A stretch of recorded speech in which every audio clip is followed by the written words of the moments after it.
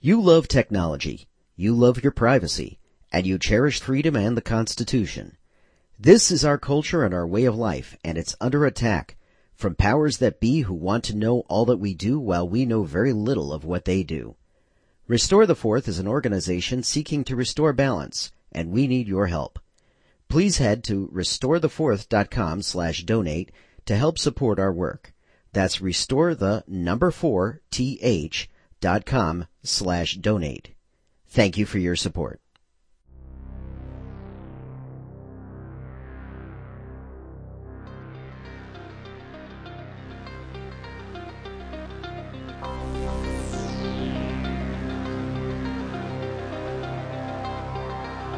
Your government doesn't feel you can be trusted with a powerful weapon, your thoughts. Encryption is a munition, and in the battle to keep your thoughts your own, it is your right to have military grade.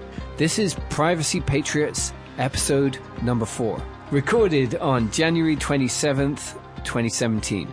The Patriots and its active members have received no legal instruments requiring us to turn over any information since our last podcast dated December 5th, 2016. My name is Alex Matthews. I am the National Chair of Restore the Fourth, which hosts the Privacy Patriots podcast. And I am Muska Yosef. My day job is that I'm an attorney, and my night job is making fun of Alex's obsession with Robin Thicke's blurred lines. Thank you very much, Muska. Welcome to Privacy Patriots, the official podcast of Restore the Fourth. We are going to begin the show with just one from among the many anxiety-inducing measures of the new Trump administration. And we're going to be discussing the so-called Muslim ban and the efforts that are happening in immigration law and some of the privacy implications of that. So, Muska, would you like to begin by describing basically what has been happening and why it is disturbing? I would love to. So, as you can imagine, the Muslim ban, the executive order, was very personal to me. As you know, I was born in Afghanistan and my entire family escaped in the 80s. And we were lucky that during that time there was a very good relationship with the United States. So we were welcomed in with open arms, and especially seeing everything going on right now with the Syrian refugee crisis, I can't help but think of what would happen if my family had stayed, or, you know, just recognizing that very well could have been my family. But just to go into the details of the executive order. So this was very, very upsetting to me. Did you get a chance to read it in depth? I did. So the first thing that jumped out at me, and because, you know, when you're the only attorney in the family or among your friends, everyone immediately comes to you with every question thinking that you'd automatically know the answer. So people have been coming up to me saying, you know, is this constitutional? And you know, I had to actually do a lot of research on this because I wasn't sure off the top of my head. If this was done, if there was any kind of religious-based discrimination that was being done to citizens, obviously there would be equal protection issues, First Amendment issues, and whatnot. But because this is being inflicted as an immigration policy, and the citizens are not, they're not citizens, they're immigrants, nationals from other countries, the big problem is that the Constitution doesn't necessarily protect them. So, I'm going to get into a little bit of law. How does that sound to you? That sounds like the best thing to know about to protect us. So let me be educated as well as our listeners. Okay. Well, the big problem that I found when I started researching this is that there is actually a lot of case law, and the case law all does not sound good. And the reasoning for that is that the judicial branch pretty much just defers to Congress and the executive branch on any immigration policy. So anybody that grew up in the United States has heard from, you know, first grade that the legislative branch, what do? They create the laws, right? And then the executive branch enforces the law, and the judicial branch interprets the law, right? Now, that is true in every single circumstance except for immigration, which I thought was really interesting. So in immigration, there was a case back in the 1880s, which was called the Chinese Exclusion Act. And I remember reading these cases in law school, and they were among some of the worst cases to read. I would put them up there with Karamazov and Plessy as one of the most disturbing cases. And it's still good law, and this is the problem. So this 1888 case pretty much said that the Congress had created a statute that said that Chinese nationals could not come to the United States. And at the same time, it said that Chinese Americans would be deported unless they could show a certificate of residency or, my personal favorite, have a white person attest to the fact that they were residents of the United States. Holy smokes. And this went to the Supreme Court. And the Supreme Court said, well, we are not going to address this issue. This is the right of the political branches, which are the legislative branch and the executive branch, and we're just going to defer to whatever they say. We are not going to give any judicial review on whether or not this is constitutional. Okay, then. And this has been called the plenary powers doctrine. So if you remember one thing, remember the plenary powers doctrine. That is terrifying. And the fact that this is still in place is very disturbing because its application to the Muslim ban means that if anybody tries to bring a case against this on constitutional grounds, the Supreme Court might not even hear it. And that's very problematic. There's been, over 120 years full of case law, people constantly trying to bring a case similar to this. But every single time, either the executive branch or the legislative branch makes a policy based on immigration, the judicial branch will not review it. I had heard that the fact that all 7 countries selected just so happen to be Muslim majority countries may make the policy more challengeable than if they had just gratuitously added in North Korea and, I don't know, Palau and Tonga. Right. So is there any validity to that? Well, I'm glad you brought that up because the one thing that a lot of legal scholars have brought up was that the plenary power has been plenary power doctrine in particular dealing with immigration issues, because plenary power just means complete power, right? But this is specifically complete power over immigration. It has been challenged on grounds of gender, nationality. It's never been challenged under the grounds of religious discrimination. So some scholars think maybe if we can somehow prove that religion is different from nationality, is different from gender discrimination, and therefore should have a different, be scrutinized differently, perhaps that's one way.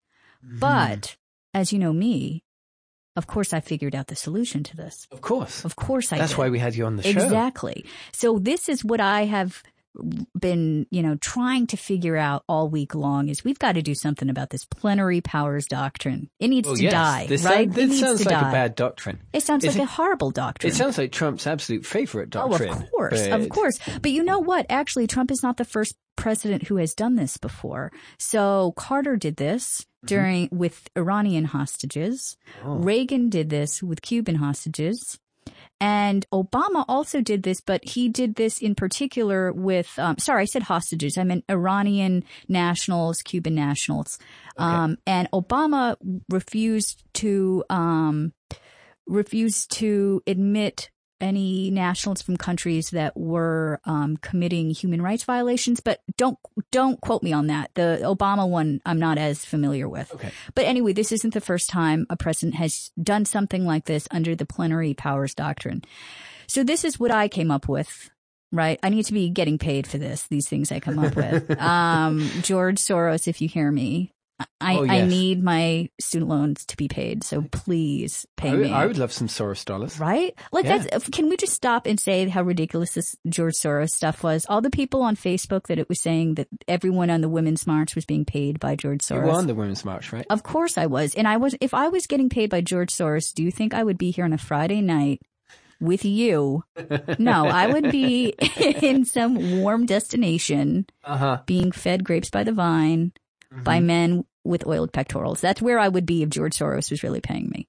Well, it depends whether he thinks that you've done enough for his agenda. Maybe That is you're true. just proving your worth. That is true. And So maybe if you this hear doctrine me, that you're just about to expound upon will be the key. Exactly. This is to the getting key. a fortune. That is my goal for this podcast, is to get Oh, George damn, I didn't even Soros realize. to hear me and Yes. pay for my So, student loans. George, if you're out there, listen up. This is going to be good. Shoot, go ahead. Okay, so if you think about what this really is kind of a standing issue. And I don't know if you're familiar with standing in constitutional context or legal context. Are you? Let's just briefly sketch it for the audience. So in order to bring a case to the court on a constitutional basis, you have to say as the plaintiff that you were somehow personally harmed or injured by this violation. Okay? Mm-hmm. So you can't just willy-nilly and go up and say, oh, this is unconstitutional. You have to show this is how I specifically was harmed by this. Correct? So it'd have to be brought by somebody who was refused admission to the United States? I'm glad that you brought that up. So this is what I think is the problem, is that all of the case law, or the majority of the case law, has been focused on the immigrant who has not been admitted into the country. So it's really been a threshold standing issue where the courts say you do not have standing because you are not a citizen. You do not have constitutional rights that are protected. Therefore, we're just going to defer to, the legislative branch or the executive branch. So I think that has been a problem. What I have come up with and what George Soros is going to pay me for is, instead of thinking about it that way, what if we instead had the petitioner, the plaintiff, be an American citizen who is claiming that this immigration policy, this ban on Muslims, is violating their constitutional rights under the First Amendment for association. So that would show a personal injury that a citizen with constitutional rights has.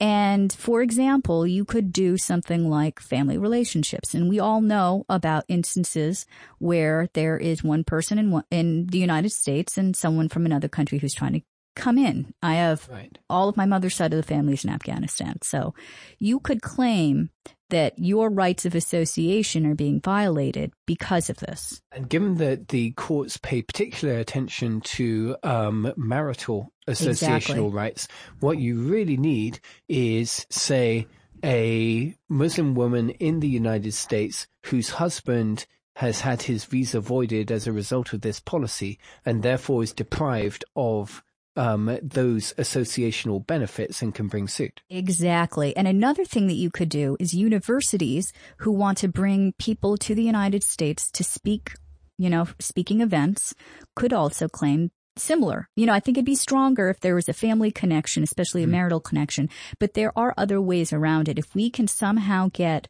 a citizen that has a powerful association claim, they might have the ticket to get in, where a citizen may not. And that is something that I think needs to be reevaluated. Now, I didn't come up with this idea. There have been other similar cases where this has happened. No, don't jeopardize your payment here. I know. George Soros, just listen to me, though. Here's the catch. So there are two cases. What I'm expecting is that these two cases could be seen as potential problems, but I'm going to spin this so that I get my student loans paid for. Okay. So there was a case in 1980 called Clydenstein v. Mandel, and then there was another 1977, Fiolo v. Bell. Now, my pronunciation is awful, so I could be wrong with how those are. But pretty much in both those cases, a citizen along with a immigrant brought a case, and in both of those cases, the Supreme Court adamantly said, no, we're still going to apply the plenary power. Oh. But one thing what stood out to me is that in both those cases, there were very, very strongly worded dissents. And those dissents came from Douglas and Marshall. And let me just quote to you some of what they've said, because I actually think this is one of those cases where the dissents of yesterday could become the majority of tomorrow. Okay. So this is something that Marshall said in a dissent in the Fiolo case.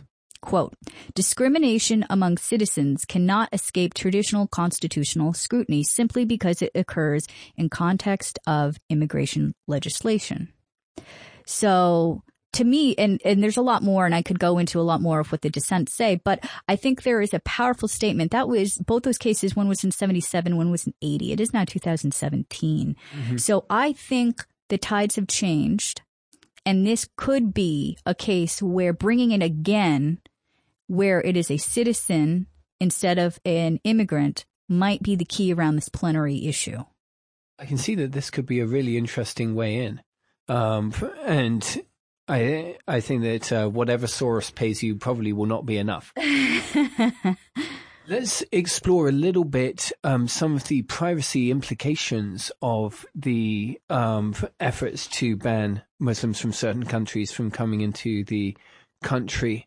So one element that was coming up, as far as I understood it, and obviously the plans are vague at the moment, is that the Customs and Border Police would be responsible for asking questions of people coming in from Muslim countries to establish sort of the kind of Islam that they believed in, like whether it was a government-approved version of Islam or not. Like, is it the kind of Islam where they are going to, as they might think of it, put Sharia law over on everybody else in this country? Oh gosh, Sharia law. That term alone has strikes fear in everybody's hearts and for no apparent reason.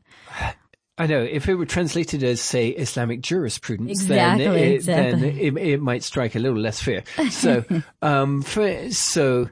analyzing that and trying to get into the details of people's belief, and this has struck me as something that is potentially very intrusive, because I can tell you that if there were a detailed government interrogation into my own religious beliefs, then they would uncover some pretty strange stuff. Oh, yes. Like, you really don't want to dabble into theology with Alex. This is a bad avenue for any conversation. Right. And I sense that immigration officers should not be trained theologians, right, or should not be expected to be trained theologians. So can you talk about what little we know about what may happen in that area? Yes, but first I have to read the funniest quote from this executive order. Please because do. This is giving instructions on, how to find out who the bad guys are. Okay. And tell me if this sounds familiar to you, if these characteristics, just ring a bell. Okay. Quote, the United States should not admit those who engage in acts of bigotry and hatred, including honor killings, other forms of violence against women, or the persecution of those who practice other religions, or those who oppress members of one race, one gender, or sexual orientation. Unquote. So what you're saying is that the majorities in Congress and the current appointees to the administration should not travel abroad because otherwise they will fall afoul of this policy coming back in, or? Exactly. I just found that hysterical when I read that. That's the criteria of the kind of people we don't want in this country, and the criteria that could have somebody turned away. It was just my favorite. When I was reading through it, I highlighted it and put little stars and little hearts. Little hearts. And did you put stickers on it? I did. I put glitter? Little hearts. I put little hearts just like you do around Robin Thicke's face. Oh, thank you. Speaking of blurred lines, let's... yes, indeed. Yeah, so I find this incredibly problematic on a privacy perspective. I think asking and trying to figure out what religion someone is when they are coming in. Not only is it incredibly intrusive, but it also would be very easy for somebody to lie about it. So I think that it's not effective in trying to find out whatever they're trying to find out. To some extent, though, they've always had that problem in immigration law. Like when you are applying for permanent residency, they make you fill out a form. I had to do this years ago. Right. where they say, have you ever been involved with the Nazi government in Germany of 1939 to 45? Right. Have you ever been involved in the September 11th, 2001 attacks? Right. And very subtle questions. I know. I imagine, stereotypical Islamic terrorist guy sitting there and going, they are so cunning. They get you every way. Oh. Yes. Oh my God. Was that your attempt at an Arab accent? It was terrible, oh my God. Wasn't it? Can we just make a rule that you're never allowed to try to do accents again? You're lucky that you're blessed with the British accent. Don't ever try to do that again. Which, of course, is completely faked. Oh, of course it's fake. I could tell the minute I saw you that you were really like from the Rust Belt or something. No, I grew up on the Cape, look. Right by you. Oh, stop. Yeah. This is why you and I both have difficulty pronouncing things. It's the Cape Cod thing. Well, I have no problem pronouncing anything. You just said that you had problems pronouncing things. Okay, when it comes to random names and case law from ages ago, yes, I do. But okay. But anyway, my knowledge of mythical stereotypical Islamic terrorists is kind of as shaky as your knowledge of 19th century plaintiffs in case law. So, okay, you got me. You got me. I did. So yes, you just want to establish that now before that we is move on the record. Okay. So interrogating people on their religious opinions is something that is dangerous. It is.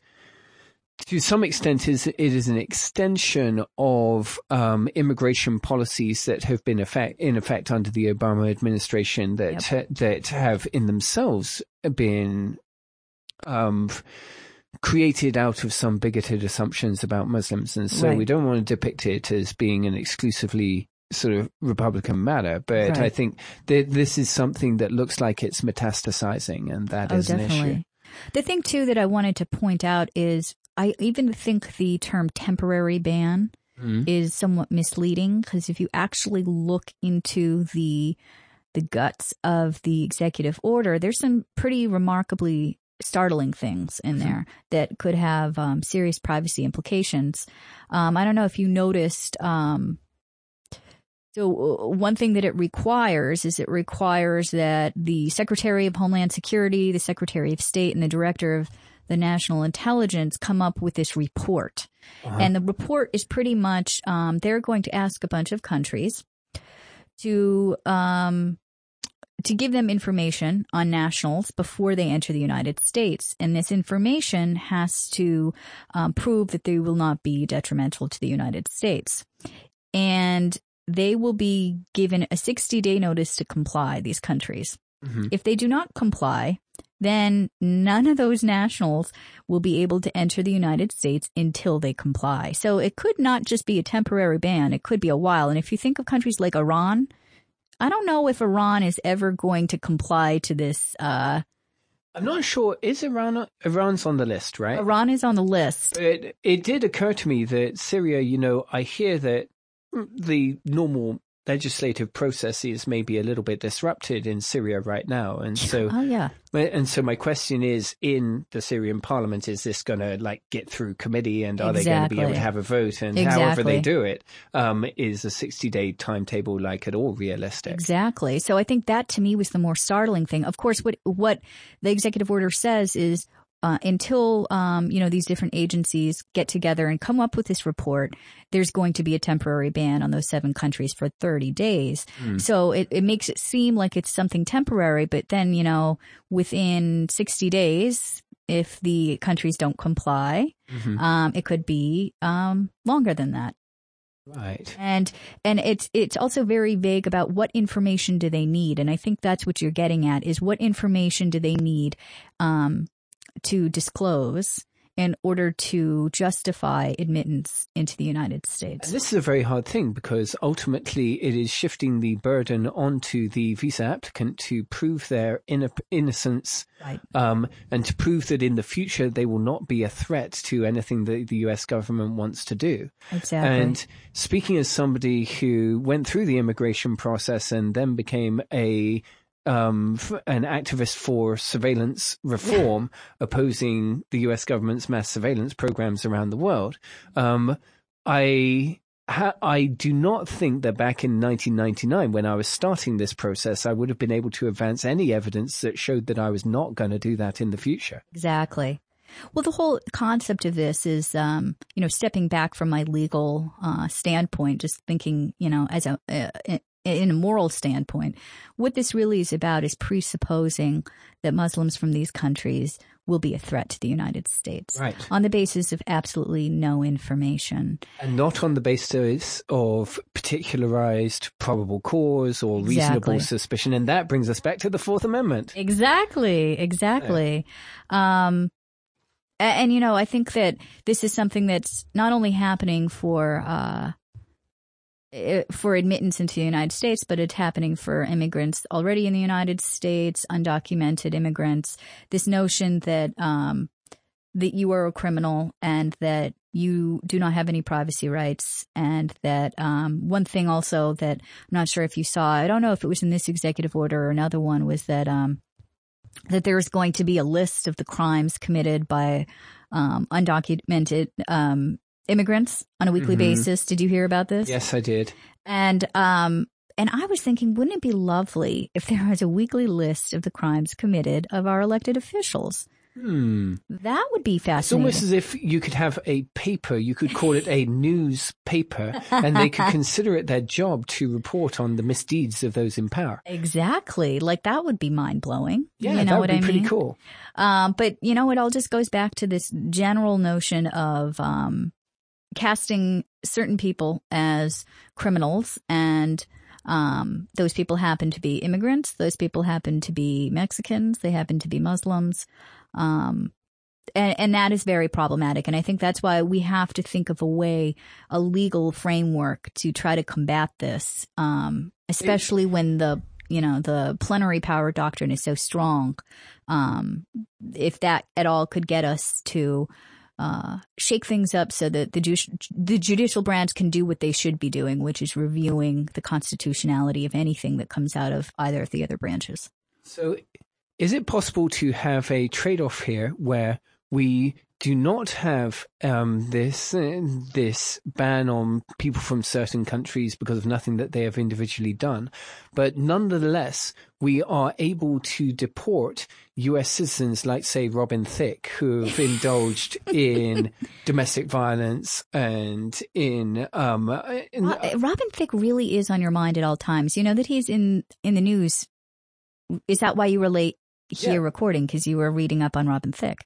Well, I thought it was an important precondition for doing this podcast today, because I knew you were going to ambush me on anything to do with Robin Thicke. So ambush is a strong way to phrase what I do. Okay. I think it'd be considered something else. Like a sneak attack. I don't know. I mean torture, perhaps. Oh yeah, but not really torture, like what do they call it? Enhanced interrogation. There you go. Enhanced interrogation techniques is what I do to you. Yes. In regards to Robin Thicke. But going back to your thing. I think I'm okay with that.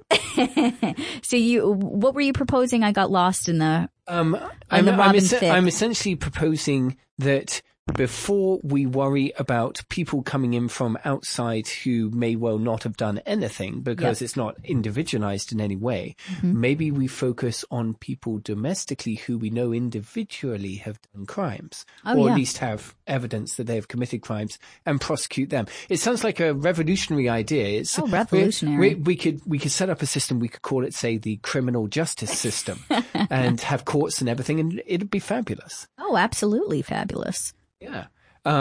So this brings up an important broader point to do with this very vexed question of what are the privacy rights that non-citizens really have? Or more accurately, what rights do they have that the US government feels like it is bound to respect right now? And one of the elements of the executive orders, this was in a different one, was asking government departments to revise their policies to make sure that they are not giving to non-US citizens any kind of privacy rights. Yes, you're absolutely right. There was Trump signed an executive order that focused on illegal immigrants. And the section that you're talking about, I believe, is about the privacy protections that would not be extended to non-citizens. Is that correct? Right. Yes. Very, very problematic. And you can get into, so section 14 of that order, this is what it says. And you can probably go into more of how this might affect Europe, the European Union, and whatnot. Yes. So this is what it says, quote, agencies shall, to the extent consistent with applicable law, ensure that their privacy policies exclude persons who are not United States citizens or unlawful permanent residents from the protection of the Privacy Act regarding personally identifiable information, unquote. So my first question to you, could you please explain to our lovely listeners what the Privacy Act is? Okay, the Privacy Act was passed in 1974. It was in response to the scandals relating to Watergate and the fall of Nixon, and also a program that was uncovered at that time called COINTELPRO. Okay. It was an FBI program where they had systematically spied on the activities of student activists, of black nationalist groups, and also of civil rights groups, and personally and in a very detailed and rancid way on Martin Luther King himself. People were given the individual right to request and to view their FBI file,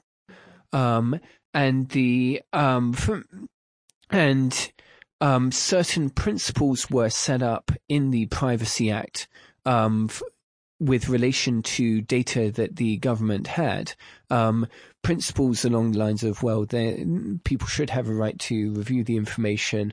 And a process was set up whereby government departments could request to be exempted from the Privacy Act. They had to publish a notice and give an opportunity for public comment. And in the last year, in fact, the FBI has asked for its massive new facial recognition database for that to be exempt from the provisions of the Privacy Act. So nobody outside the system gets to look at it and see whether it's accurate and have any ability to change what's in it. Now, when it comes to the privacy rights of non-citizens, this runs into some very deep problems in US-EU relations, as you were alluding to. Yes. And this is why. Back in 2000, there was something that was passed in the EU called the Data Protection Directive. Okay. And that gave these sorts of Privacy Act rights to EU citizens to be able to review and challenge the data that EU companies held on them. Mm-hmm. And that wasn't the hugest of deals at the time because it was the dot-com boom, but we hadn't had the level of mass digitization of data that we have now. But they could see that this was an issue that was going to come up. Now, this presented a problem for US companies who hold data on EU citizens. Would they be required to change the whole way that they do things in order to comply with EU law?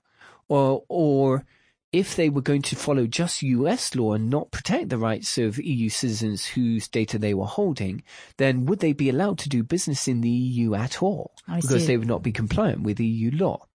So a compromise was developed, which was called Safe Harbor. I was reading about that because that was right before this Privacy Shield, right? Yes, okay. We'll get to that. Okay. We'll get to that. I'm jumping the gun. Messy. Okay. Safe Harbor allowed US companies who were holding data on EU citizens to self-certify that they were, broadly speaking, protecting the privacy of those EU citizens. It wasn't like in a detailed way they had to be complying with every jot and tittle of EU law, but like in broad principles they were adequately protecting their rights. And as I say, self-certification. Self-certification, okay.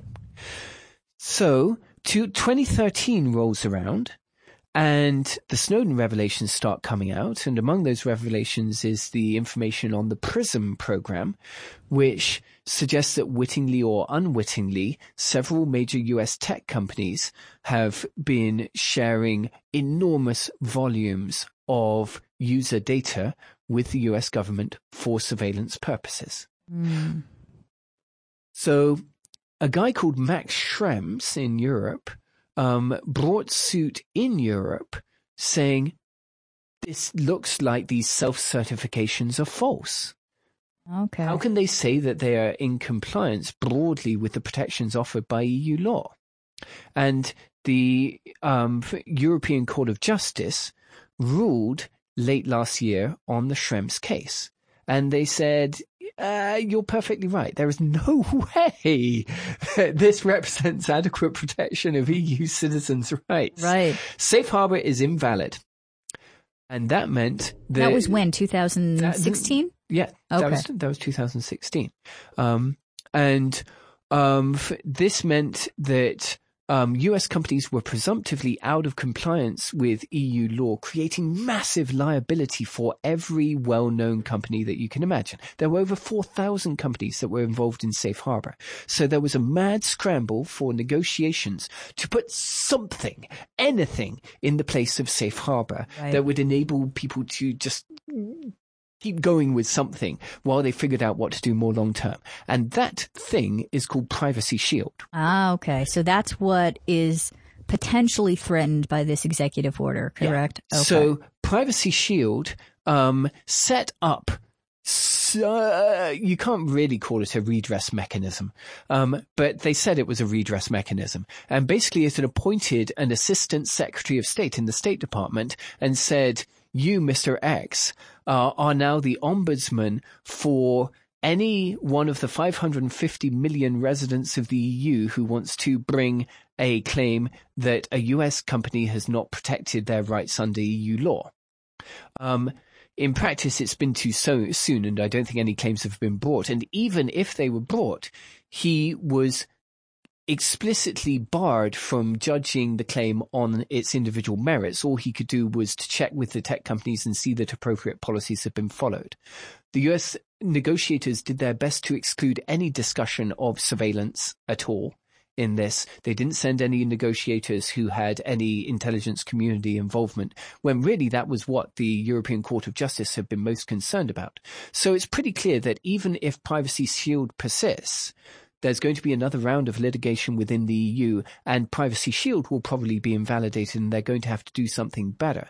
But if you look at how these discussions have been happening in Washington, and I've been privy to some of these conference calls, and I've watched some of the committee footage, it's very, very hard for US side negotiators to grasp that there is anything that they need to be doing here, because they're really cross with the EU, because many of the individual companies of the EU do mass surveillance of their people, and it can be pretty intrusive.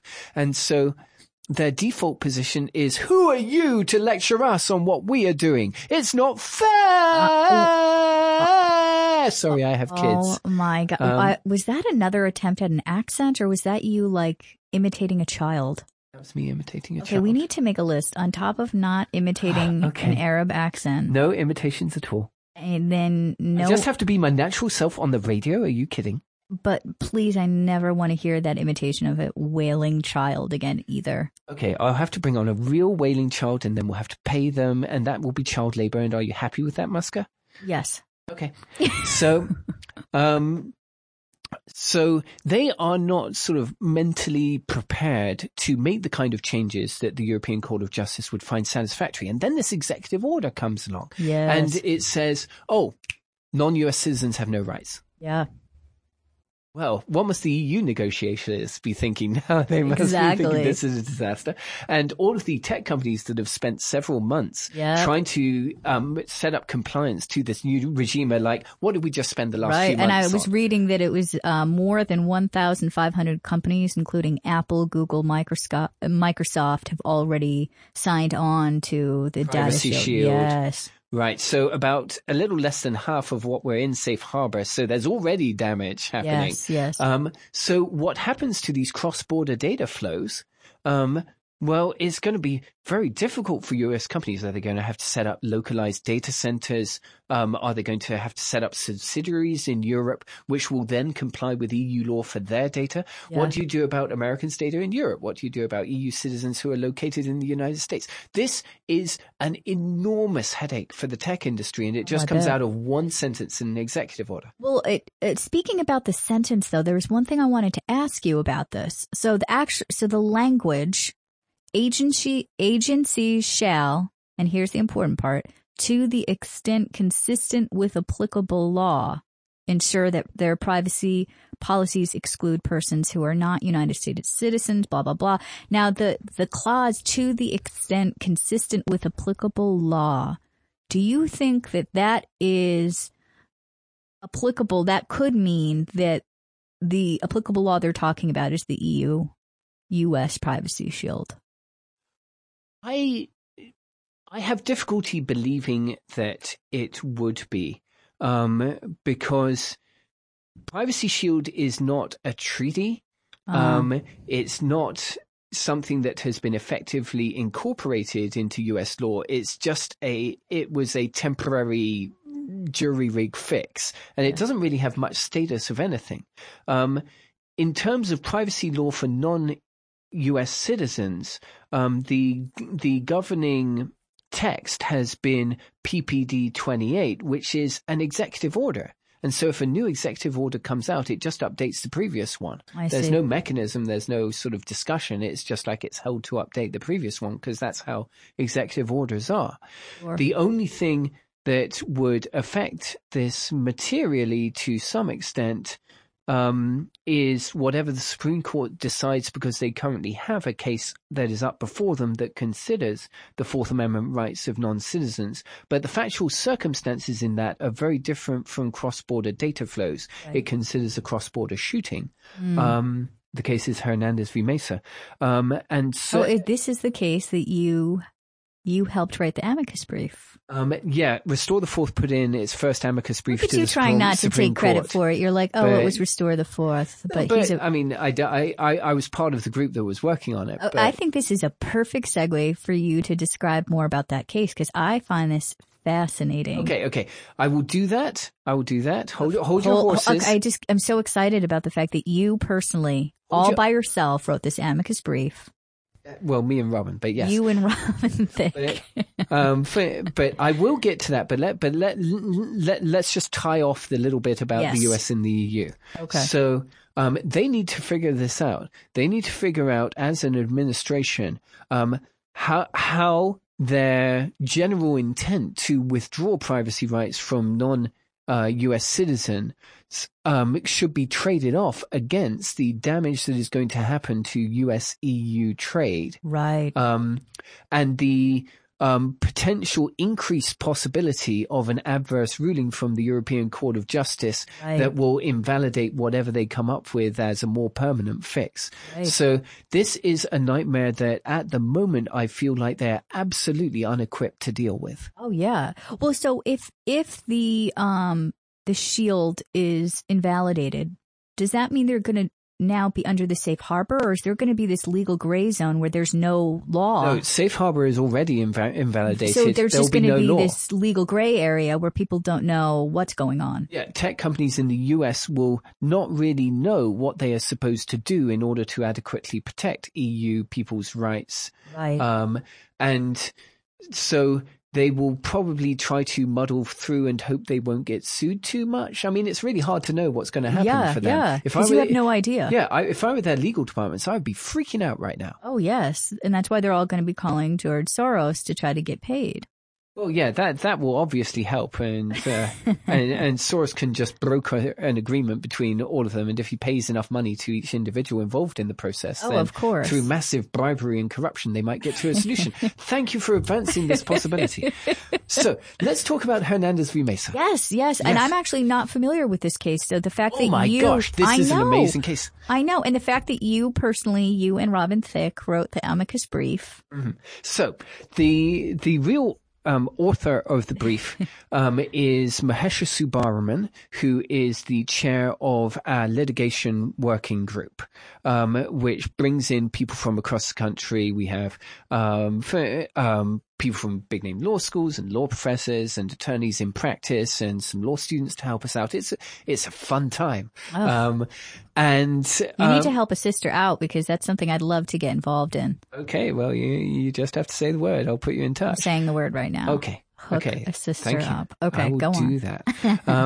But this is the really interesting and kind of horrible factual circumstances of the case. All right, lay out the facts. Okay, so imagine, if you will, that you are in a city that is right on the border. Half the city is on the Mexico side, half the city is on the U.S. side. Okay. Okay. And though I don't know whether it was El Paso for sure, I think it was El Paso. Okay. Okay. Now, for the record, it was definitely El Paso. I'm just kidding. I just want to get you scared. Okay, go ahead. You terrify me in so many ways, Muska. I thought we agreed it was enhanced interrogation techniques, not torture. But you must know that I'm obviously very threatened by you, given that you're a capable, intelligent woman. So, of course. Yeah, I mean, like, that goes without saying. Obviously. Yeah. So anyway, there's this 15-year-old called Sergio, and Sergio was people disagree on exactly what was happening. According to the family, Sergio and his friends were playing in a culvert, and the border runs through the culvert, and there's like a wall on one side, on the US side. Yeah. And the game was, hey guys, let's run up to the fence and see who can touch it most closely before they get in trouble. Hey, because they're 15. Right. And they're boys. Right. And I remember being a 15-year-old boy. But anyway. No, I don't want to go down that memory lane, but no, really, please don't. So what the Border Patrol say is that they were possibly part of a gang that had been smuggling people across the border, and that there was possibly some sort of throwing of rocks, but there's no evidence of throwing of rocks one way or the other. Right. Anyway, a Border Patrol guy comes down from the wall and starts chasing the kids, and he shoots Sergio, who is on the Mexican side of the culvert, from the U.S. side of the culvert. I see. So across the border. Yes. So here's the question. There is no mechanism to hold this guy legally accountable left. The government of Mexico asked for him to be extradited, and the U.S. government kind of went, no, we don't do that. Right. There was a declination to prosecute for criminal charges by the local DA, so that's not happening either. Right. And so the family wants to bring what's called a Bivens claim under the Fourth Amendment against the this agent of the U.S. government, Agent Mesa, for seizing the person of Sergio by shooting him and having him die. Right. This is the only way there'll be any accountability for what happens, and the question is whether they can bring the claim. Now, this goes back to a 1990 case, which I am now going to attempt to pronounce. Oh, here we go. Yes. And if you fuddle this... Yeah. It's going to be so humiliating, because that'll be 3 out of 3, and then where will I be? Exactly. I just, You really think I shouldn't go there, don't you? Just tread lightly. Okay. So this case is called Verdugo Orquides. You said that with authority. I can't tell if it was your British accent that made that sound good or what, but you did well. Say it one more time. Verdugo Orquides. Okay, so that's the only precedent there is? Well, it's not the only precedent, and I'll get to that. Okay. But it is for a Supreme Court case from 1990. Okay. The ruling was 7-2. though there was a plurality opinion for 4 and then 3 concurring opinions to make it extra complicated. In the plurality opinion, what they said, so Verdugo Urquidez was an accused drug dealer, and he was arrested in Mexico. And the question was whether the U.S. government needed a warrant in order for U.S. government agents to arrest him in Mexico and take him back to the United States. Right. That was the question. And the plurality opinion said, no, they did not need a warrant because the Fourth Amendment does not apply to Mr. Verdugo Urquidez, because Mr. Verdugo Urquidez has no substantial voluntary connections to the United States. Okay. And if he did, if he'd come there on a student visa to study, or if he'd come and visited relatives a bunch, then they'd be dealing with a different question. Was it a jurisdictional issue that he had no connection with the state, and that's why? He did not have any connections with the United States. Okay. In dissent, one of your favorite justices, Brennan, backed up by Thurgood Marshall, so some pretty heavy guns, yes. Said, look, this doesn't make any sense. You can't say he has no connection to the United States because the United States wanted to arrest him and put him in jail. That is the connection. Right. And if the US government wants to act, then it is constituted by the Constitution, and therefore they cannot act outside the Constitution when acting. Right. I love this dissent. It's a fantastic dissent, but it only got 2 votes. Ugh. Okay. I always like reading the dissents. I know. Now the majority. Who wrote the majority? Do you know off the top of your head? It was Justice Kennedy. Of course. He's often the swing vote. He's always the swing vote. Okay. And what Kennedy said, well, not saying that this substantial voluntary connections thing really makes sense, but let's look at whether overall this was reasonable. Yes. Okay. Okay. And overall, it is not reasonable to give him Fourth Amendment rights, so he doesn't have. So let me get this straight. He just said, "Is this reasonable?" No. Yeah. Kennedy. You need to come over to the. You need to come over to the good side. You know what I'm saying? Especially since we're now at a 4-4, we need you to come over to the good side. Well, he loves to split the difference on things and to base things on particular facts that will never be repeated again. So now it is what 27 years later, yes. and so Sergio's family. They don't really have substantial voluntary connections to the United States. I mean, they lived on the Mexico side. They had a bit of family on the other side, but Sergio had never been to the United States except when he stepped over the border and got shot. I mean, that's the only documented instance. Right. That's not really a substantial voluntary connection unless you're Justice Brennan, and you believe it is. And so on what basis can the family bring a claim for Sergio having been shot by a U.S. border agent? What is the implications of this case are massive because let's note the whole structure of NSA surveillance is premised on the notion that if you're a non-citizen, you don't really get Fourth Amendment rights. Right. And so they can search and seize whatever they please. Right. If that distinction is blurred, if we have blurred lines coming in, then the NSA might get very anxious about the legal basis for what it is doing, and that is a point that has been made. Right. Now, in our amicus brief, what we actually argued was something unusual. We are trying to appeal to, of all people... Kennedy? No. Oh. Keep guessing. I don't even know. We're trying to appeal to Clarence Thomas. Oh Lord. There's no such thing. But go ahead, sorry. So I mean, I have full faith that your amicus brief is going to reach Clarence Thomas. No. So look, Clarence Thomas is an originalist, and he has some skepticism about rights claims under the Bill of Rights. It's safe to say. Safe to say. So what we have done is to construct an argument saying, look, this is an arbitrary deprivation of life by the US government. Ah, okay.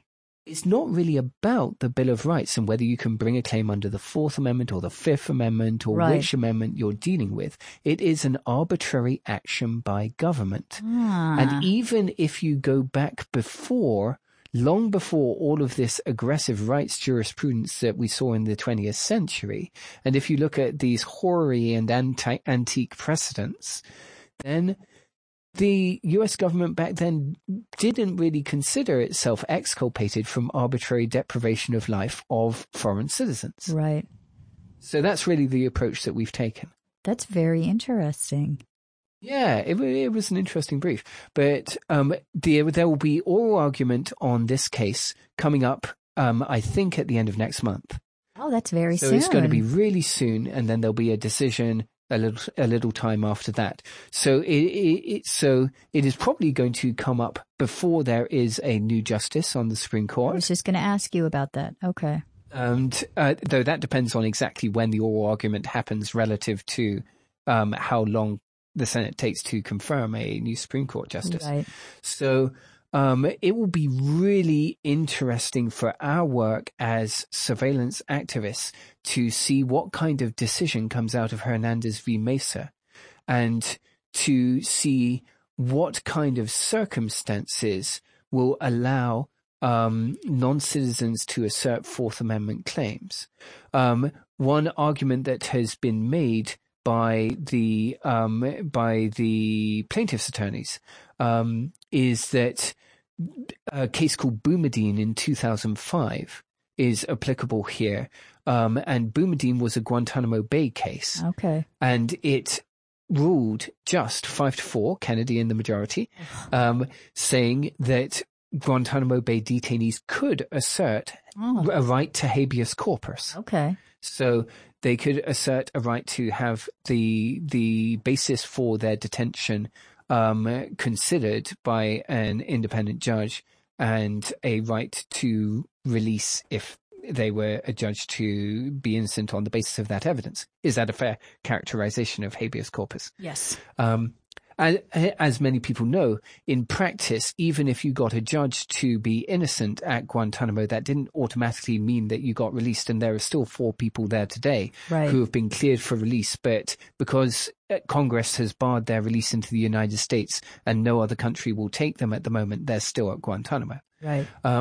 But the question then becomes, if Boumediene allows non-citizens to assert the right of habeas corpus, what other rights can be asserted by non-citizens? And it opens that whole can of worms. We need to have a noise that is a can of worms. Yeah. Because I feel like that'll come up. Yeah. But instead, could we go like, ooh, okay, for the record, like add that. This to the list of things you're not allowed to do. Because that you is don't not allow me to have any fun on the air. In what world was that worms coming out of a can? That was like haunted house. Look, worms do Halloween. not make any noise. They don't even have mouths, Muska. Oh my gosh. Anyway, so I need that to be fact checked. We need to get an intern to see if worms have mouths. I do not think that they have mouths, but if they turn out to have mouths, they would not sound like that. Well, that's probably true, but then we can at least get worm sounds and play that on air. Okay, but I think this is our most important priority for the next week. Even more important than Robin Thicke?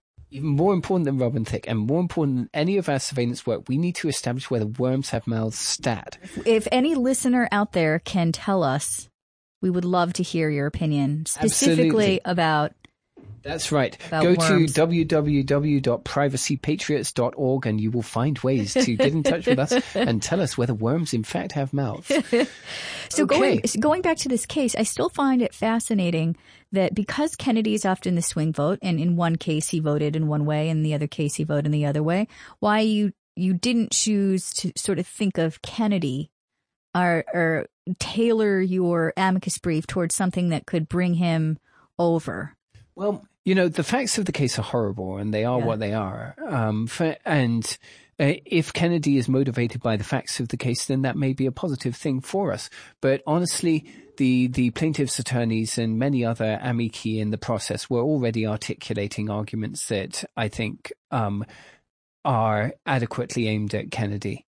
And so it was a strategic decision to make arguments that we think are very valid and very true, and that will also appeal to Clarence Thomas.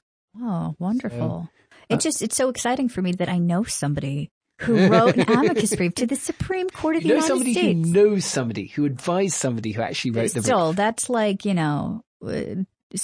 3 degrees to Sonia Sotomayor. And that's all all that matters to me is that I'm close to You like Sonia? I'm obsessed. Oh, How can you not be? I mean, Ruth Bader Ginsburg has her fans, but I'm all about Sonia. The wise Latina. Yes. Mm-hmm. So I'm just keeping track of time, and I noticed that there's some segments that we were going to do. Do you think we have time for that? Yes, I think we do. What we would like to do is to bring this discussion when it comes to the matter of the privacy rights of non-citizens, to consider the case of a city where 26% of the city is foreign-born and 48% roughly has at least one foreign-born parent, and that is our city of Boston, which you just know those stats, like off the top of your head? I have a retentive memory for things like the sounds of worms coming out of a can, but anyway. Oh, jeez. The city of Boston, the Boston Police Department recently had a plan to adopt what they call social media surveillance software. And we are going to take the opportunity to bring our guest into the room. Today we have the honor of welcoming Greg Hausch, former Anonymous and activist, and who seems, in conversation with him, to know personally every single player when it comes to the discussion of surveillance and policing, not only in the city of Boston, but beyond. In the entire universe, I think. Well, that is possible. So the omniscient Greg Hausch, presented for your listening pleasure. Welcome, Greg. That might be the worst introduction of me of all time in terms of how many lies we're told. Alternative facts. Alternative facts. Yeah, we don't call them lies anymore. We're in a new world now. I know a few people. But so this was a really interesting thing, wasn't it, Greg, to have the city of Boston first embark upon a process to bid out for social media surveillance, and then to back off on it, partly as a result of activist pressure, partly as a result of what the social media companies themselves were doing in terms of blocking third-party companies from accessing their fire hose of social media material. So I'd like to start off by getting your viewpoint on what was going on and what was happening and what we might expect to happen regarding social media surveillance in the Boston area in the future. Well, I mean, if I'm towing the party line, then, according to Evans and everyone else, they really had a hard, deep think about this on their own and decided that this was not the best ideas and the best use of the money and time. And they had some more things to think about. If you're actually going with the true facts, a bunch of activists, not the alternative, yes, not the alternative facts. Then a bunch of activists and other types yelled and rabble-roused a lot about this wonderful proposal. But I will say one thing: these proposals we've seen in a lot of cities. Random proposals for things that never come to fruition because people start yelling and screaming. It's always funny to me that they have to get found when they're already deep in the process, even possibly getting quotes by then. Yes, because they didn't tell the city council about this, right? Oh. They bid it out without having any transparency with them. I think they told the mayor. I mean, really? Yeah. I mean, and I was there in the hearing that the city council held on it. Is that the same one I was at too? Yeah, that's the one. And they're joined at the hip. Oh, of course. But the Boston Regional Intelligence Center, which is a subunit of the Boston PD that would administer this program, they had a representative there, David Carabin, who was happily saying to the council, it's okay. You don't need to worry about this.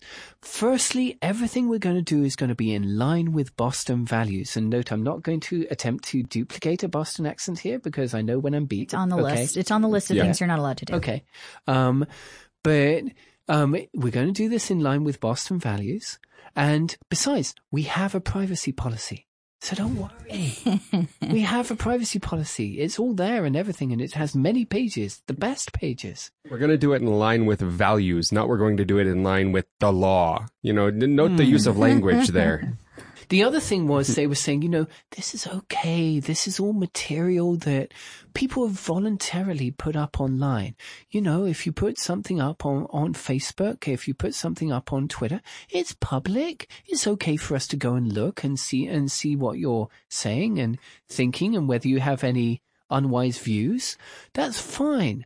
But if you went into the request for proposals and actually looked at the language of what they were asking the bidders to provide, then it was saying, okay, yeah, we want to do all that stuff. Now let's talk about the dark web. Let's talk about the deep web. Let's talk about lots of data that people are, yes, putting up online, but really in some ways they're trying strenuously to keep private while they do so. And we want that stuff. Yeah, can you add in all this, stuff that we should probably maybe be able to get away with without too much, but also all the stuff that nobody wants us to see. Yeah, and all of this without a warrant, right? Yeah, exactly. Why would they go through all this trouble to look for something that was already publicly available? Well, yeah, I mean, this is not to say that Boston PD and the BRIC are not already doing social media surveillance. It's just, they just wanted it to be scale easier. And less systematic. Right. They want it to be easier. Yeah, they want a search interface for the entire fire hose instead of having to watch all of your Twitter feeds. Yeah, right. or having to set up like fake accounts to friend people, and right. that's a lot of work to find out whether there are any unauthorized parties happening in Alston, Brighton. Right. Which they have done. This is why I'm normally suspicious of any Facebook profiles which have like the one picture of a beautiful scantily clad woman who nonetheless seems to have no other Facebook friends. Who then contacts you with a friend request, and so that's just a teeny tiny bit suspicious. I'm pretty oblivious to a lot of this, but it even gets my antennae ringing. Is that why I keep getting all those requests from them specifically, and then it shows the one friend that's mutual as you? Is that how that happens? Yeah, you notice how Alex tried to pretend like he didn't friend the scantily clad woman? All of them. Oh, yeah. Okay, no, I shoved that all off onto Robin. That's his deal. Yes. So yes, it's happening in a lot of cities and towns around the country, but the social media companies have gotten wise, right, to these third-party vendors like MediaSonar and DataMiner and Geofeedia that are trying to monetize their feed. And Twitter has, as a matter of policy, now says it will block third-party vendors who are trying to sell their surveillance services. And the marketing that they were doing was really kind of like, hey, police departments, do you have any suspicious people of the Muslim faith in your area? Perhaps you have people who are participating in protests on the subject of police brutality or of Black Lives Matter. Would you not like to know more about these people? It was so hellaciously creepy what they were trying. One of the lucky things we have is that the fastest version of Twitter's Firehose is specifically DataMiner. And that's, of course, because, it's the same company. Right. The lead investor in DataMiner is Twitter. And so when Twitter says we're not going to do a thing, they get to control that Firehose at least. Right. And so far, they've done a good job of cutting off anyone actually doing the surveillance sales with it so far. But the one thing we have learned through all of our fun times with surveillance in the last decade is that these are the ones that we see marketing and that we can see publicly. Mm-hmm. I can't believe for a minute that there aren't 10 others that have access to it through some subsidiary, some shell company who isn't doing that, and then they're selling it out the back door. We saw stuff like that with Trapwire. We saw that with all kinds of programs in the last decade. And now we've got the whole complex of what is happening with Palantir, the Palo Alto company run by Peter Thiel. It's increasingly deep involvement with various different US government departments, providing databasing services for those departments and providing intelligence on the basis of that information. It is quite a system too. I've talked to people who have been able to sit at Palantir terminals for a living before and just, heard what they have access to and the power of how it searches. And I mean, sounds like a fun thing to sit at if you were, doing anything legal. I can tell you only superficially from the outside, but I was at a seminar that a law professor who's a friend of mine was giving, and he had written a paper on how to algorithmically detect unusual behavior. And in this seminar, there were basically like 8 people. There was me, because I was a friend of his, and a couple of law professors, and then 5 people from Palantir. And I'm like, disturbing. Okay, that's what Palantir is trying to do then. They are trying to do everything that's data collection and modeling. Pretty much whatever they can tell you about data is what they're trying to do. And they don't seem to really care who it's about or what the rules really say on what they're allowed to collect or search. I mean, I am not a fan, of course, of Peter Thiel in the first place. I mean, look at all the stuff he's done. But I hear he's a libertarian. Well, I'm not. I mean, I'm not a big fan of Gawker, but, at the same time, free speech and all that. Yeah. No, I just get annoyed about it because I know a bunch of libertarians and I'm like, really? I think there's not a heavy overlap between self-professed libertarian and designer of surveillance software. That doesn't really... No. That doesn't really mesh well. So at the local level, it looks like there are things that activist groups can do to make noise, attend hearings, meet with legislators, and work to block the advancement of these software technologies in particular towns. One strategy that Restore the Fourth has been employing with some success is to try to encourage cities and towns to pass what we call surveillance oversight ordinances. And the city of Cambridge here in Massachusetts is considering one of these. Santa Clara County, California, which is Silicon Valley, has passed it unanimously. Oakland, California looks like it's going to pass it. And what it does is this. It says, okay, city agency reporting to us. You want to deploy a surveillance technology, broadly defined social media surveillance software would be included, but other things like, stingrays and drones and all sorts of stuff. Body cams.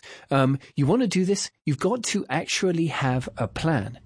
You've got to figure out how the data is going to be used, whether it's going to be encrypted, how is it going to be shared, who is going to have access to it, what are the policies going to be. And before you deploy it, you've got to bring that plan to us and ask us for permissions at a properly noticed public hearing. Us, the elected officials, because we get a say. And then we get to have an actual vote. And then you have to report back to us and tell us whether you're actually deploying it in the ways that you told us you were going to be deploying it. And if you don't, then that is a misdemeanor. And Cambridge is contemplating this? Yes. Mayor Simmons in Cambridge has proposed this legislation, and it's currently with the city solicitor's department.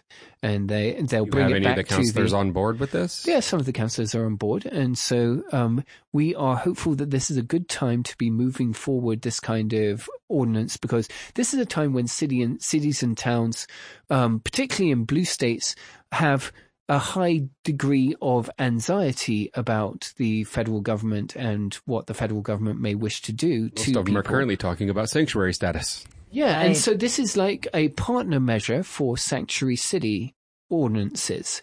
So it's not just protecting the physical persons of local people who are of minority faiths or ethnicities or nationality, but it's also protecting the communications of the people who are within there, and honestly, even their movements around the city, depending on the surveillance technologies. And it's saying, there needs to be protocols in place. There needs to be at least some basic measure of democratic accountability before you do this thing. It doesn't say, don't do this thing. It just says we need to know and we need to vote. I think that sounds amazing.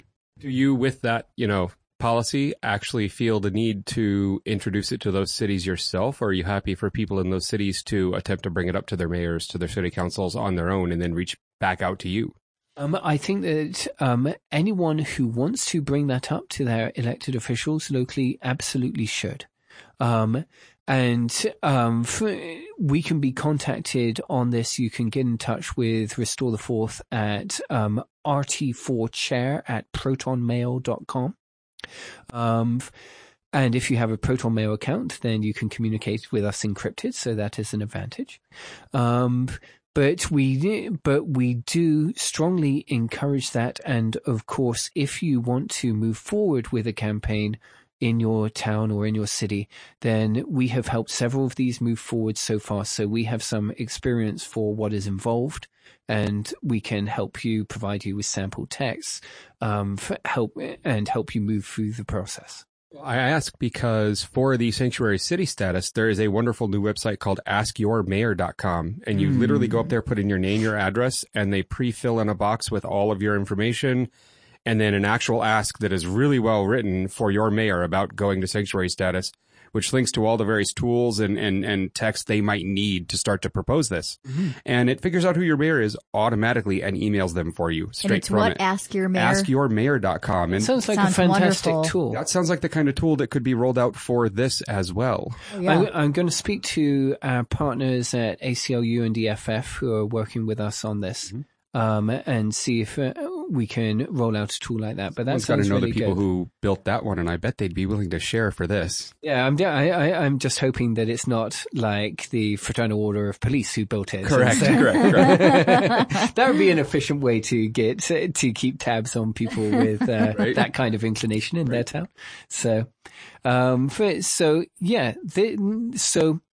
the point that I think I should be trying to get across here is that you needn't think that there is not anything you can do about the advance of surveillance technologies. There are tangible things that you can do, even locally in your community. And that is a great strength of the US federalist structure, that it is possible to do that. Because I can tell you, Restore the Fourth has a chapter in the United Kingdom, and they're almost completely disabled from pulling this kind of thing because nothing is localized enough for them to get purchase on people with the authority to make decisions about what a police department does and does not deploy.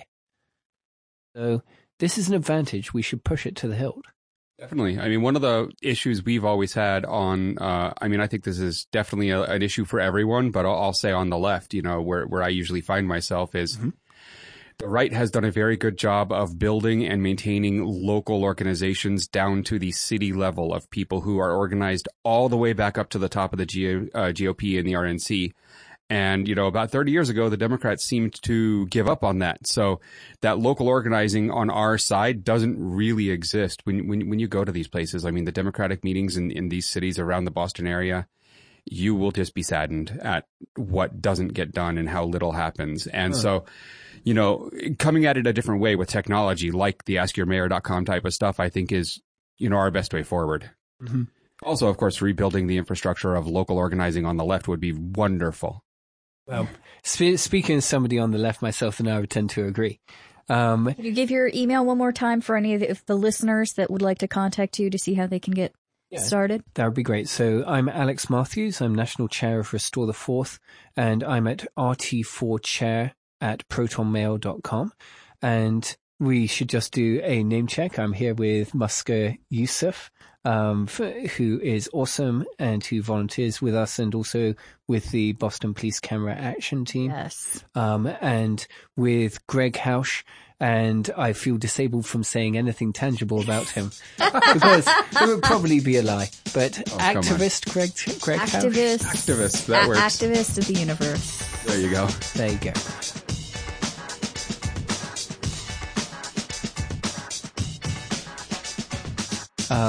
So you're listening to Privacy Patriots, and we are going to move on to what we call our Patriots and Pariahs section. And we're just going to briefly take 5 minutes and talk about the people that we think are a privacy patriot for this week and a privacy pariah for this week. And I have to confess that I did not do my homework, so I cannot think of anybody. Before we were recording, I was telling Alex how I often can just sit and think of people I can't stand and list them. But then now that I have to think about it, nothing comes to mind. Well, this is why you and Dick Nixon would have been friends, okay? He had his enemies list. He wanted to check it off in bed every night while getting drunk and weeping about burglaries and all the people that hated him. Yes. And so, you could have been there next to him. Oh, of course. We have so much in common. Yeah, that's right. I mean, I have my hate list, but I can't think of one that in particular has to do with privacy and encryption. So I'm going to this week hand this off to Alex. And next week I will, or whenever we do our next recording, I will be prepared with a long list of heroes, of patriots and pariahs. Yes. We need music for that too. Mm-hmm, we do. Presumably it should be something brass band like for the Patriots. Don't try to mimic it though. Your can of worms was enough. No, just once. No. We're running out of time, so you go for the gold. Okay, so Greg and I were talking, and we were thinking that one person who has done more than almost any other single person to advance privacy around the world over the last few months is Moxie Marlinspike. The Open Whisper Systems. Yes. Signal, text secure, wonderful protocols. And this is the real stuff. This is so much better than any product that is out there. And we don't get money from Open Whisper Systems. We're not saying that. I don't think anyone does. No, nobody does. But better than WhatsApp, certainly better than doing messaging over Facebook. Which I've been known to do. But Signal is a very secure protocol for doing not just text messaging, but also phone calls. You don't have to, when speaking on the phone, have a conversation that is always a three-way call between you, the person you're talking to, and the NSA. It doesn't have to be that way. And thanks to Signal, everything that you talk about on a Signal call is encrypted and is extremely difficult for any third party to access. So Moxie Marlinspike has done terrific work and has pushed it out there without making an enormous profit out of it like Peter Thiel at Palantir. And he richly deserves the title of Privacy Patriot for this week. And I would like to add, just because you called out WhatsApp and Facebook, that as of about the middle of last year, both of them actually implemented the Open Whisper Systems Signal Protocol and the Text Secure protocols in their messenger platforms. And they were both reviewed by Moxie and his team and found to be perfectly good implementations of both of them. So that's interesting. Those are now actually integrated. If you are in Messenger, you can encrypt your chat. It is one of the options. Ah, so it's an opt-in thing, though. It's not by default, but it is using Signal's protocol, so you're getting that level of protection. Okay. We believe. And that was for Facebook and WhatsApp? And WhatsApp. Okay. Yeah. I still currently use the Signal app itself, as I just seem to trust it a little more, but it has been reviewed, and the team at Open Whisper Systems says both implementations are good. Well, it's good to know. That is good news, and I should note that this is one of the really tangible effects of the Snowden revelations of 2013 and onwards, that people in the tech community have concentrated enormous effort on rolling out new applications that are a quantum leap forward in terms of usability. I am not a particularly techie person, as I think this whole discussion would have made clear. But you also don't respond to any of the texts that I text you through Signal. Fine. Look, I'm nearly in my 40s, and I don't do all this. I just had to add that. I had to add it in. Young, hip youth thing of texting, and you'll probably want me to Snapchat something. I don't know. I am 40, and I've got my phone out right now as we talk. Like, what are you? See? What are you talking about? See, exactly. There's no excuse. I just use it as an excuse for what is probably an underlying propensity towards foginess. Yes. Okay. I will get off your lawn. Please do. And then I can yell at my clouds in peace, okay? Yes. Now, who do you have on your list as a pariah? Well, the difficulty with this week is... There's so many, right? Yes. Oh my God, there's been an embarrassment of choice. I think... And Greg, you can tell me the extent to which this is fair. The person who I have trained some fire on this week is our newly confirmed CIA director, Mike Pompeo. Yes. Good pick. Indeed. And this is because he has expressed enthusiasm for a broad spectrum of information collection by the government and by the CIA, down to the inclusion of lifestyle information. I'm not sure why the CIA is particularly interested in people's lifestyles, or whether they would be able to get AI algorithms to derive anything meaningful out of people's lifestyle choices, but that is how he's put it. Google Analytics seems to have pretty good lifestyle information when you turn all that collection on, so I think they'd probably be able to figure it out. Yeah. So that is disturbing. And what I think was also disturbing was that because of all the stuff that has been happening over the debate over Russian hacking and that sort of stuff, lots of Democrats who otherwise would be quite skeptical of the activities of the CIA have been in a phase where they've been going, the CIA are wonderful patriots and they are there to defend America. Sorry, that was another impression. That one wasn't that bad. Okay. That one was your best of the day. Yes, that was your best of the day. Hey, from a very low bar, I am improving. So perhaps the opposition to Pompeo was not as vigorous as it should have been. And 14 Democrats, including, I know, both of the senators from Rhode Island and both of the senators from New Hampshire voted for his nomination. One Republican, Rand Paul, voted against it. And so he's through. He's confirmed as CIA director. But would you say this assessment that privacy-minded people have stuff to worry about from Mike Pompeo is fair? Absolutely fair. This guy wants to actually collect more data than PRISM ever has collected before. He is scary, to say the least. I mean, it was upsetting to me that he got any votes to confirm. And I think this shows that Congress does not attach nearly enough importance to the privacy concerns of all of us. But we have a scorecard at Restore the Fourth, which is hosted at decidethefuture.org, and that rates all Congress members on their votes on surveillance. We don't rate anything else. They can say whatever they like, just their votes.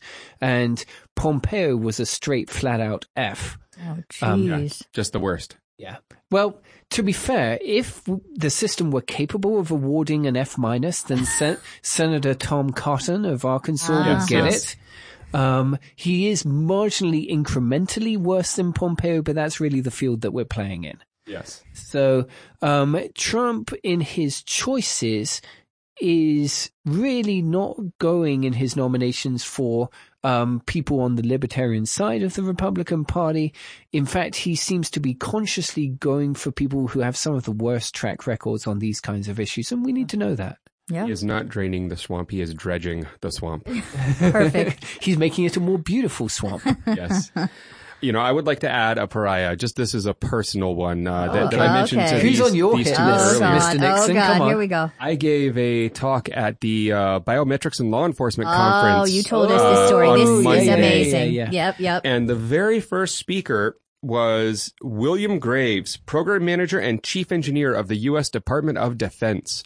During his talk, he was talking about the storage of the millions and millions of biometrics that they have on foreigners, specifically iris scans, face scans, palm prints, fingerprints, some DNA samples, but not much because he believed that the privacy policies were in his way.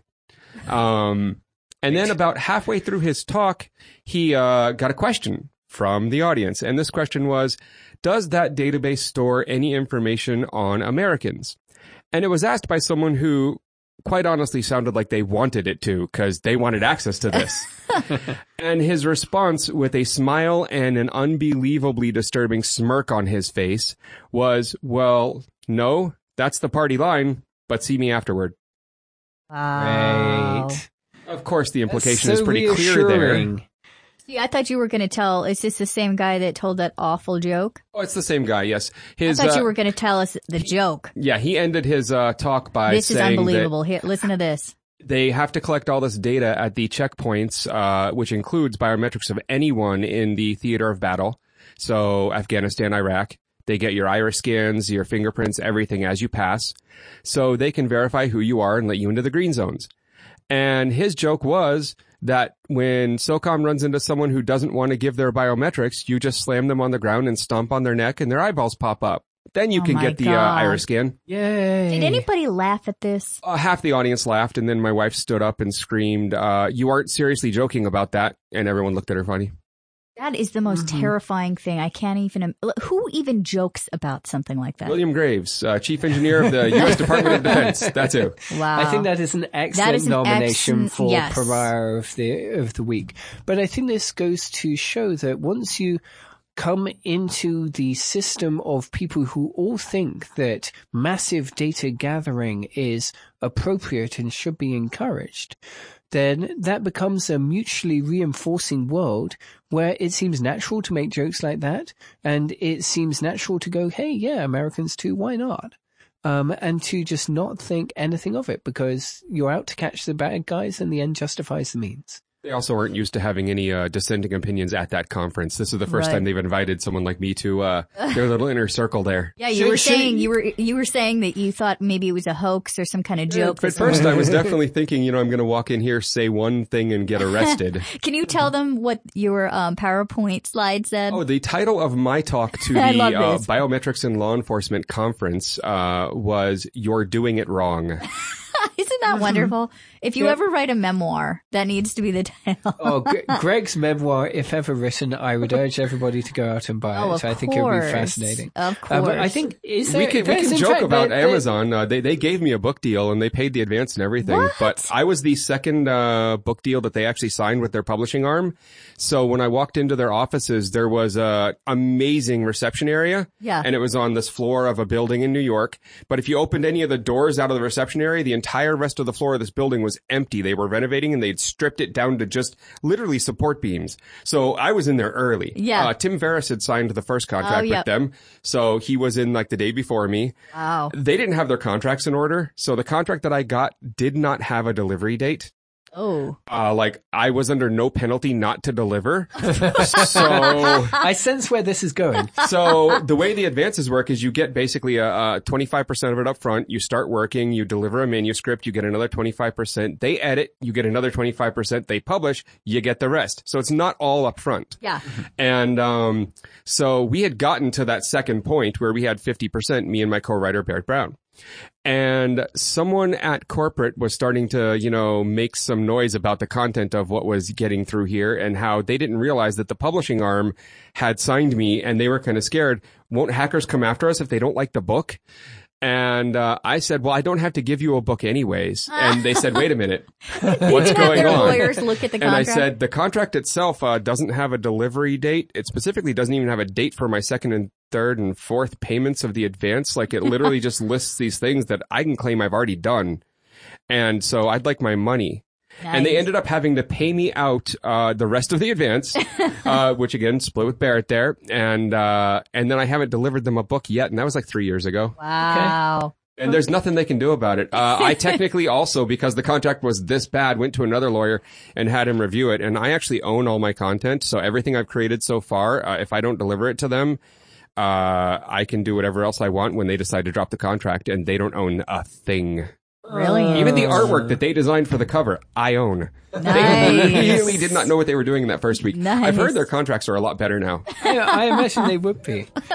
Okay, we're going to wrap this up, guys. It has been a real pleasure to be talking with you. Yeah, this was wonderful. And we hope you, our listeners, enjoyed episode 4 of Privacy Patriots, the official podcast of Restore the Fourth. Thank you for listening. We hope to have you join us for the next episode. Head over to www.privacypatriots.org, where you can get further connected with us on Reddit and Twitter and Facebook. Keep watching the Watchers and stay tuned as we give you the information you need to keep your information your own.